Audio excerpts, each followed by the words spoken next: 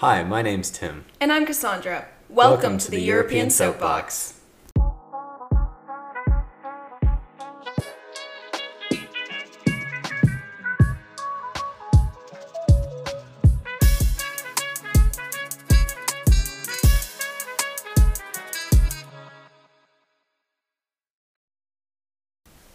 On today's episode, we're going to be talking about Brexit. Following the theme of our last few episodes, we're sort of getting into the modern day EU and talking about modern challenges. So we've talked about the Euro crisis, the refugee crisis, and today we're going to be talking about Brexit. We're specifically going to look at it from sort of an EU perspective. What did the EU lose? And then we'll look at it from the UK perspective. What challenges are there to the UK? And then we'll relate it back to this big idea of globalization and disintegration. Yeah, so a lot of our information is specific to the implications of it, what it means for the Schengen area. I think the biggest thing, in my opinion, would be, or I guess in my limited experience, is the movement of people. Like, you can no longer just take a flight into the EU and it be fine. Like, you now need a visa, and there's so many other things that are still being messy and complicated. A ton of nuance. And we'll talk about that. I just recently wrote a paper about Brexit. Yes, so you are definitely the expert in this area right now. I don't know if I call myself an expert, but I will try. Okay, so basic framework. There was a referendum in 2016. It was should we leave the EU or should we stay in the EU? And the results were what? It was very close. It was really close. I think like 52% or something like that said leave. And what's really interesting is they had pretty low voter turnout. No, they had high voter turnout. I think like 70%. But still, you think for such a big issue, you would have more. Right, yeah. And so Remain voters were primarily urban centres, Scotland and Northern Ireland. Mm-hmm. And then Leave voters were sort of rural England, Wales, and a lot of scholars have argued that this doesn't show a rural-urban divide. It shows a winners versus losers of globalization divide. Interesting. Because when you think about London, for example, like they've clearly benefited from the EU, from globalization. All the money goes through there. Like, these people have great jobs, multinational firms, like they're making monies. And so, whereas the rural farmers, they benefit from the EU, but not tangibly. And so it's a little bit of a misinformation almost of voters, or maybe even a disinformation of voters. That's heavily debated in UK politics. And I would almost argue that it is kind of an urban-rural divide. I mean, it's something that I looked up a little bit for my thesis, but there are significant differences in voter behavior, whether you grew up or even moved to one place or the other. And I mean, when it comes to this particular issue, the winners and losers of globalization, specifically with this, it does matter, I think. I definitely think it plays a role. I also think it's really interesting how regionally, sort of like within the Commonwealth, Scotland and the Northern Ireland, two places heavily dependent on EU stuff, like Scotland's fishing industry, central to the EU market, like Scottish salmon, very important. And then Northern Ireland, because they literally have a border with an EU country. Right. Like, it's really pertinent how these two places that are directly affected are sort of saying like, hey, I need some kind of help. Like, it's shocking. One thing that could possibly have influenced the vote is during the time of the referendum, the immigration crisis was happening. And and so nationalism totally plays a role. Let's talk about that in context of globalization. Along with globalization comes immigration. Like, those two things are inherently interlinked, and we've argued on this podcast before that we personally think that the benefits of globalization are beyond the consequences, or maybe even those consequences are actually positives. Like, we've talked about multi-cultures, like many cultures. Like, we've said that that's a great thing. And one of for the EU, this is not a unique problem, right? Right. I mean, there's migration from quite literally everywhere. Yes. And the fact that these countries, like apart from the UK, struggled with ideas like this is too much, or we need some kind of halt on this. Like you see Hungary and Poland do it in democratic backsliding ways, and you just see this national sentiment lead to populist leaders, where in the UK it led them to leave the EU. So I think that that's really interesting and indicative of sort of the modern issues the EU has. Yeah, and we'll talk about democratic backsliding in next semester. Do we need to give a quick overview? Yeah, yeah, sure. Essentially, from liberal democracy to illiberal democracy, sort of this idea of like a boomerang. You go to liberal, you come back to illiberal.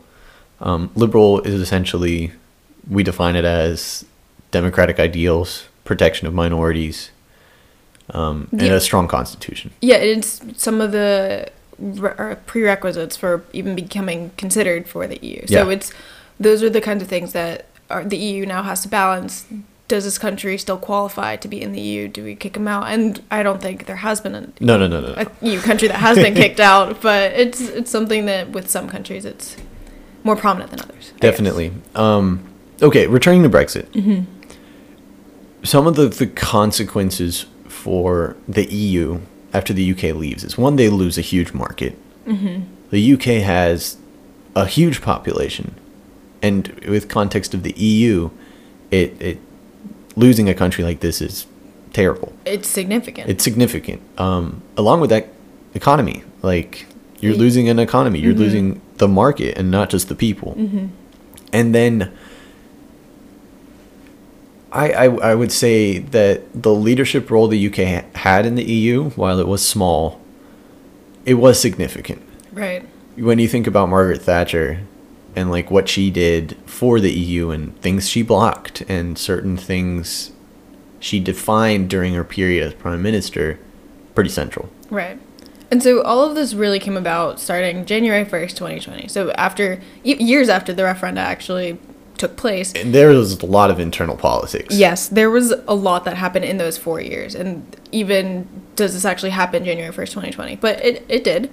And then there was, I believe, an 11-month grace period where the UK would officially figure out how trade was going to work, how the movement of people was going to work, passports, because, I mean, that's a huge thing. You can no longer have an EU passport. You need a UK-specific passport.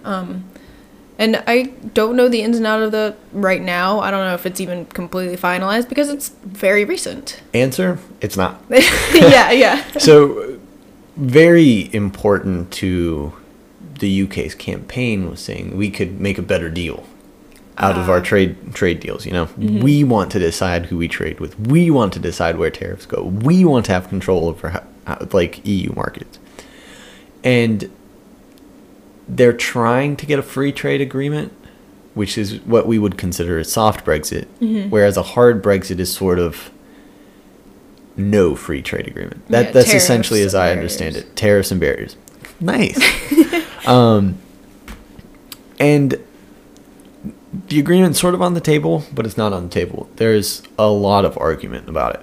I feel like you said, so the UK was a definitely contributing economic factor, but it is not the biggest. When it compared to the EU is obviously very large. So, and that union, it's strong. Yeah. You can't break it up just by deciding to leave. Yeah. That's not their goal either. They just want some kind of more control.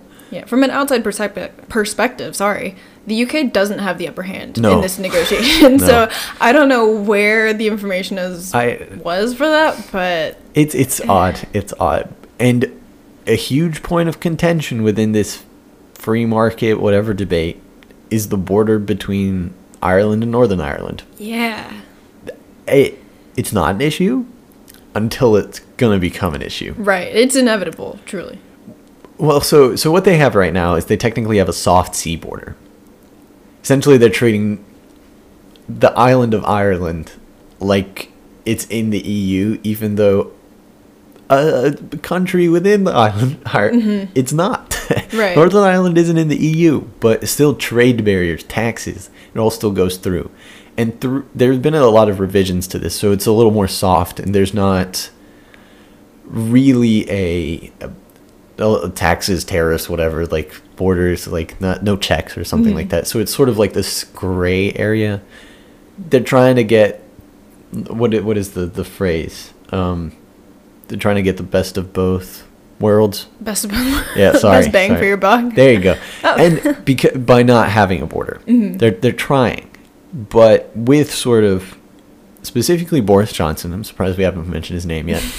Boris Johnson saying, "All right, well, I don't really like this trade deal. I'm going to put pressure on the EU." They say, "All right, we're going to make you institute some kind of border in between Ireland and Northern Ireland," which is bad. Yeah. For Boris Johnson and UK politics. Because where do you put the border? Do you put it in the sea? Which then it feels like Northern Ireland isn't part of the UK anymore. Or do you put it on the land border, reigniting this historical issue where there was war? It's a lose-lose situation. It's a terrible situation. And it's an issue that if Brexit hadn't happened, they wouldn't have. Right. Which I think it's a fundamental argument to sort of illustrate what the UK was thinking. Like, what even was going on? Did you not think about this border? I think the timing of the vote was not good. It's like mostly because of the nationalist sentiment that was increasing because of the immigration crisis. Totally. And just to quickly put it out there, so we're throwing around hard Brexit, soft Brexit. So a hard Brexit would have been, like what we said, if tariffs, barriers, if everything changed, if the UK essentially became its own country that had nothing to do with the EU. Whereas a soft Brexit is, from what I understand, they separate, but a lot of the things kind of stay the same. I mean, there are some things that obviously would have had to change, like passports regardless, because they're no longer in the Schengen area. Yeah. But free market, I think that would have been the biggest thing. What would you say? There's so much nuance to this issue. I still don't fully understand what a hard Brexit is or a soft Brexit is. And honestly, I would argue the UK doesn't really understand it either. But I like that definition, and I think that it's a very good illustration of sort of the issues and the debates that are going on. And let's talk about disintegration. When we think about the EU, now we have not only European integration, which is countries sort of adopting EU laws to get into the EU or adopting EU policies to become a member. Now we have it the other way around. Right. The process of leaving. And this is monumental because they've had conflicts with countries before. They had a conflict with Denmark, sort of excluding Greenland, whatever. This is the first time a country has said, EU, see you later. It's made it official. Yeah. In a tangible, difficult way. I would like to argue that despite their official leaving, I don't think it will prompt other countries to leave. I mean, I fully agree. Okay, so yeah, the EU is such a strong political, economic entity that I think even seeing how Brexit has played out, other countries would not be necessarily inclined to do this. I honestly think that most of Europe is in agreement that the UK did the wrong thing. Yeah. Which is, it's harsh to say, but I mean, that's how it is. Right. And so I want to sort of give a modern approach to this. We're in 2021 and still in the middle of the COVID pandemic, even though it sometimes doesn't feel like it. The UK is finally starting to sort of see what Brexit's all about. It's been a year-ish since the grace period has ended. Some of the agreements are harsh, like I said, with the trade agreement. And we're starting to pick up, I'm going to call it side effects, of COVID and Brexit. And they're really hard to differentiate. But specifically, we have shortages in labor, essential workers. The UK has this huge gap in nurses in the NHS. Just shocking, right? Yeah. Pandemic, you need nurses. Yeah. The UK was really, not really dependent, but they depended on nurses from Italy, Spain, Romania to come and do this. Yeah. It's part of their economy. They granted all these visas for people to come here and work. 2, truck drivers. It's partially contributing to like the furlough scheme, blah, blah, blah, apprenticeship, work conditions. But a lot of UK truck drivers or truck drivers driving to the UK were EU citizens. Oh. And so now they went home and they're not coming back. And there's Right. certain things that are at play here. I'm not saying this is solely responsible to Brexit, but it is partially responsible to Brexit. Yeah. They also have food shortages. I can definitely see that for contributing to both, like COVID and Yeah, actual yeah, Brexit. and it's it's almost this, not overconsumption, but it's a supply chain issue. So the food isn't going to the warehouses because of regulations, issues with trade, and the warehouses are almost running empty to provide stuff to the grocery store. And with Christmas coming up, this is an issue. Right. A lot of these seasonal holiday stuffs aren't getting to the stores, which is really interesting and alarming to the UK. The final one is the other way around. So UK farmers produce a lot of goods, right? Specifically sort of food and agriculture. And a lot of European shelves are empty with British the place specific. where British products used to be. I mean, I don't know any British specific products, but what do you think? Cadbury eggs, carrots, potatoes, mincemeat, sausages, stuff like that. Okay. So, like, significant. Yeah.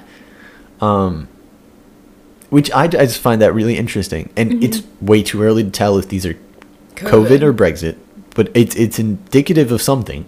We just don't know what it is yet. Right.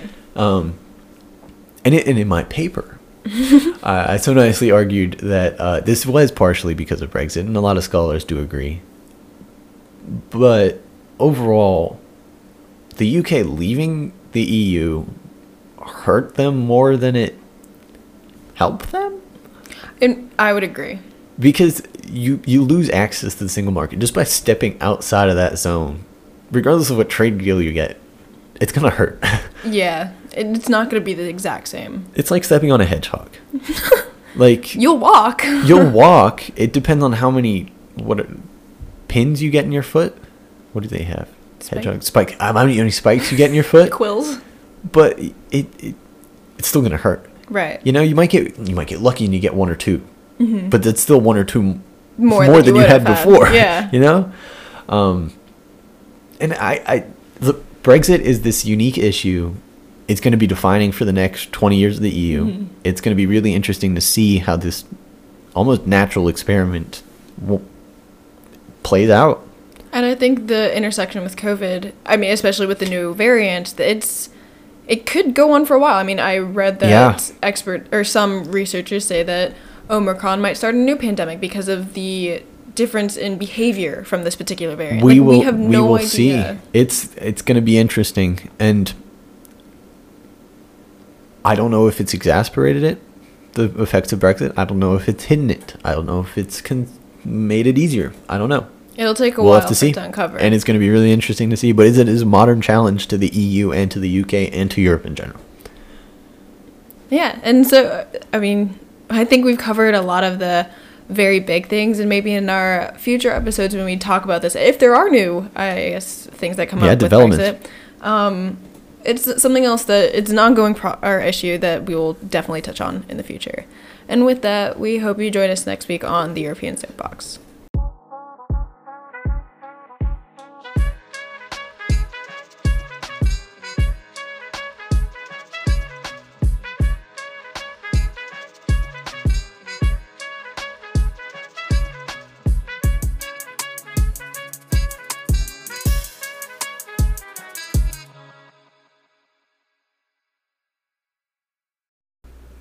The European Soapbox podcast reflects only the opinions of the authors and do not reflect the views of any affiliated and/or mentioned organizations. We are students still in the learning process, so information should be taken with a grain of salt and not blindly accepted. The information is for informational purposes only and do not intend to serve as any recommendation. We do not intend to isolate anyone on this podcast and encourage diversity and differences in opinion. The European Soapbox stands independently from the University of North Carolina at Chapel Hill. The authors are the sole owners of the rights to the European Soapbox podcast. As students, we ask for the opportunity to grow and improve on our podcasting journey and progression as individuals. If you'd like to reach out to us, send us an email at europeansoapbox@gmail.com. This podcast is hosted by Cassandra Alvarino and Tim Fry. All music is produced by Till Ihringer. That's TILLYDEAN.WAV on Instagram. A special thanks to our friends, families, and supporters.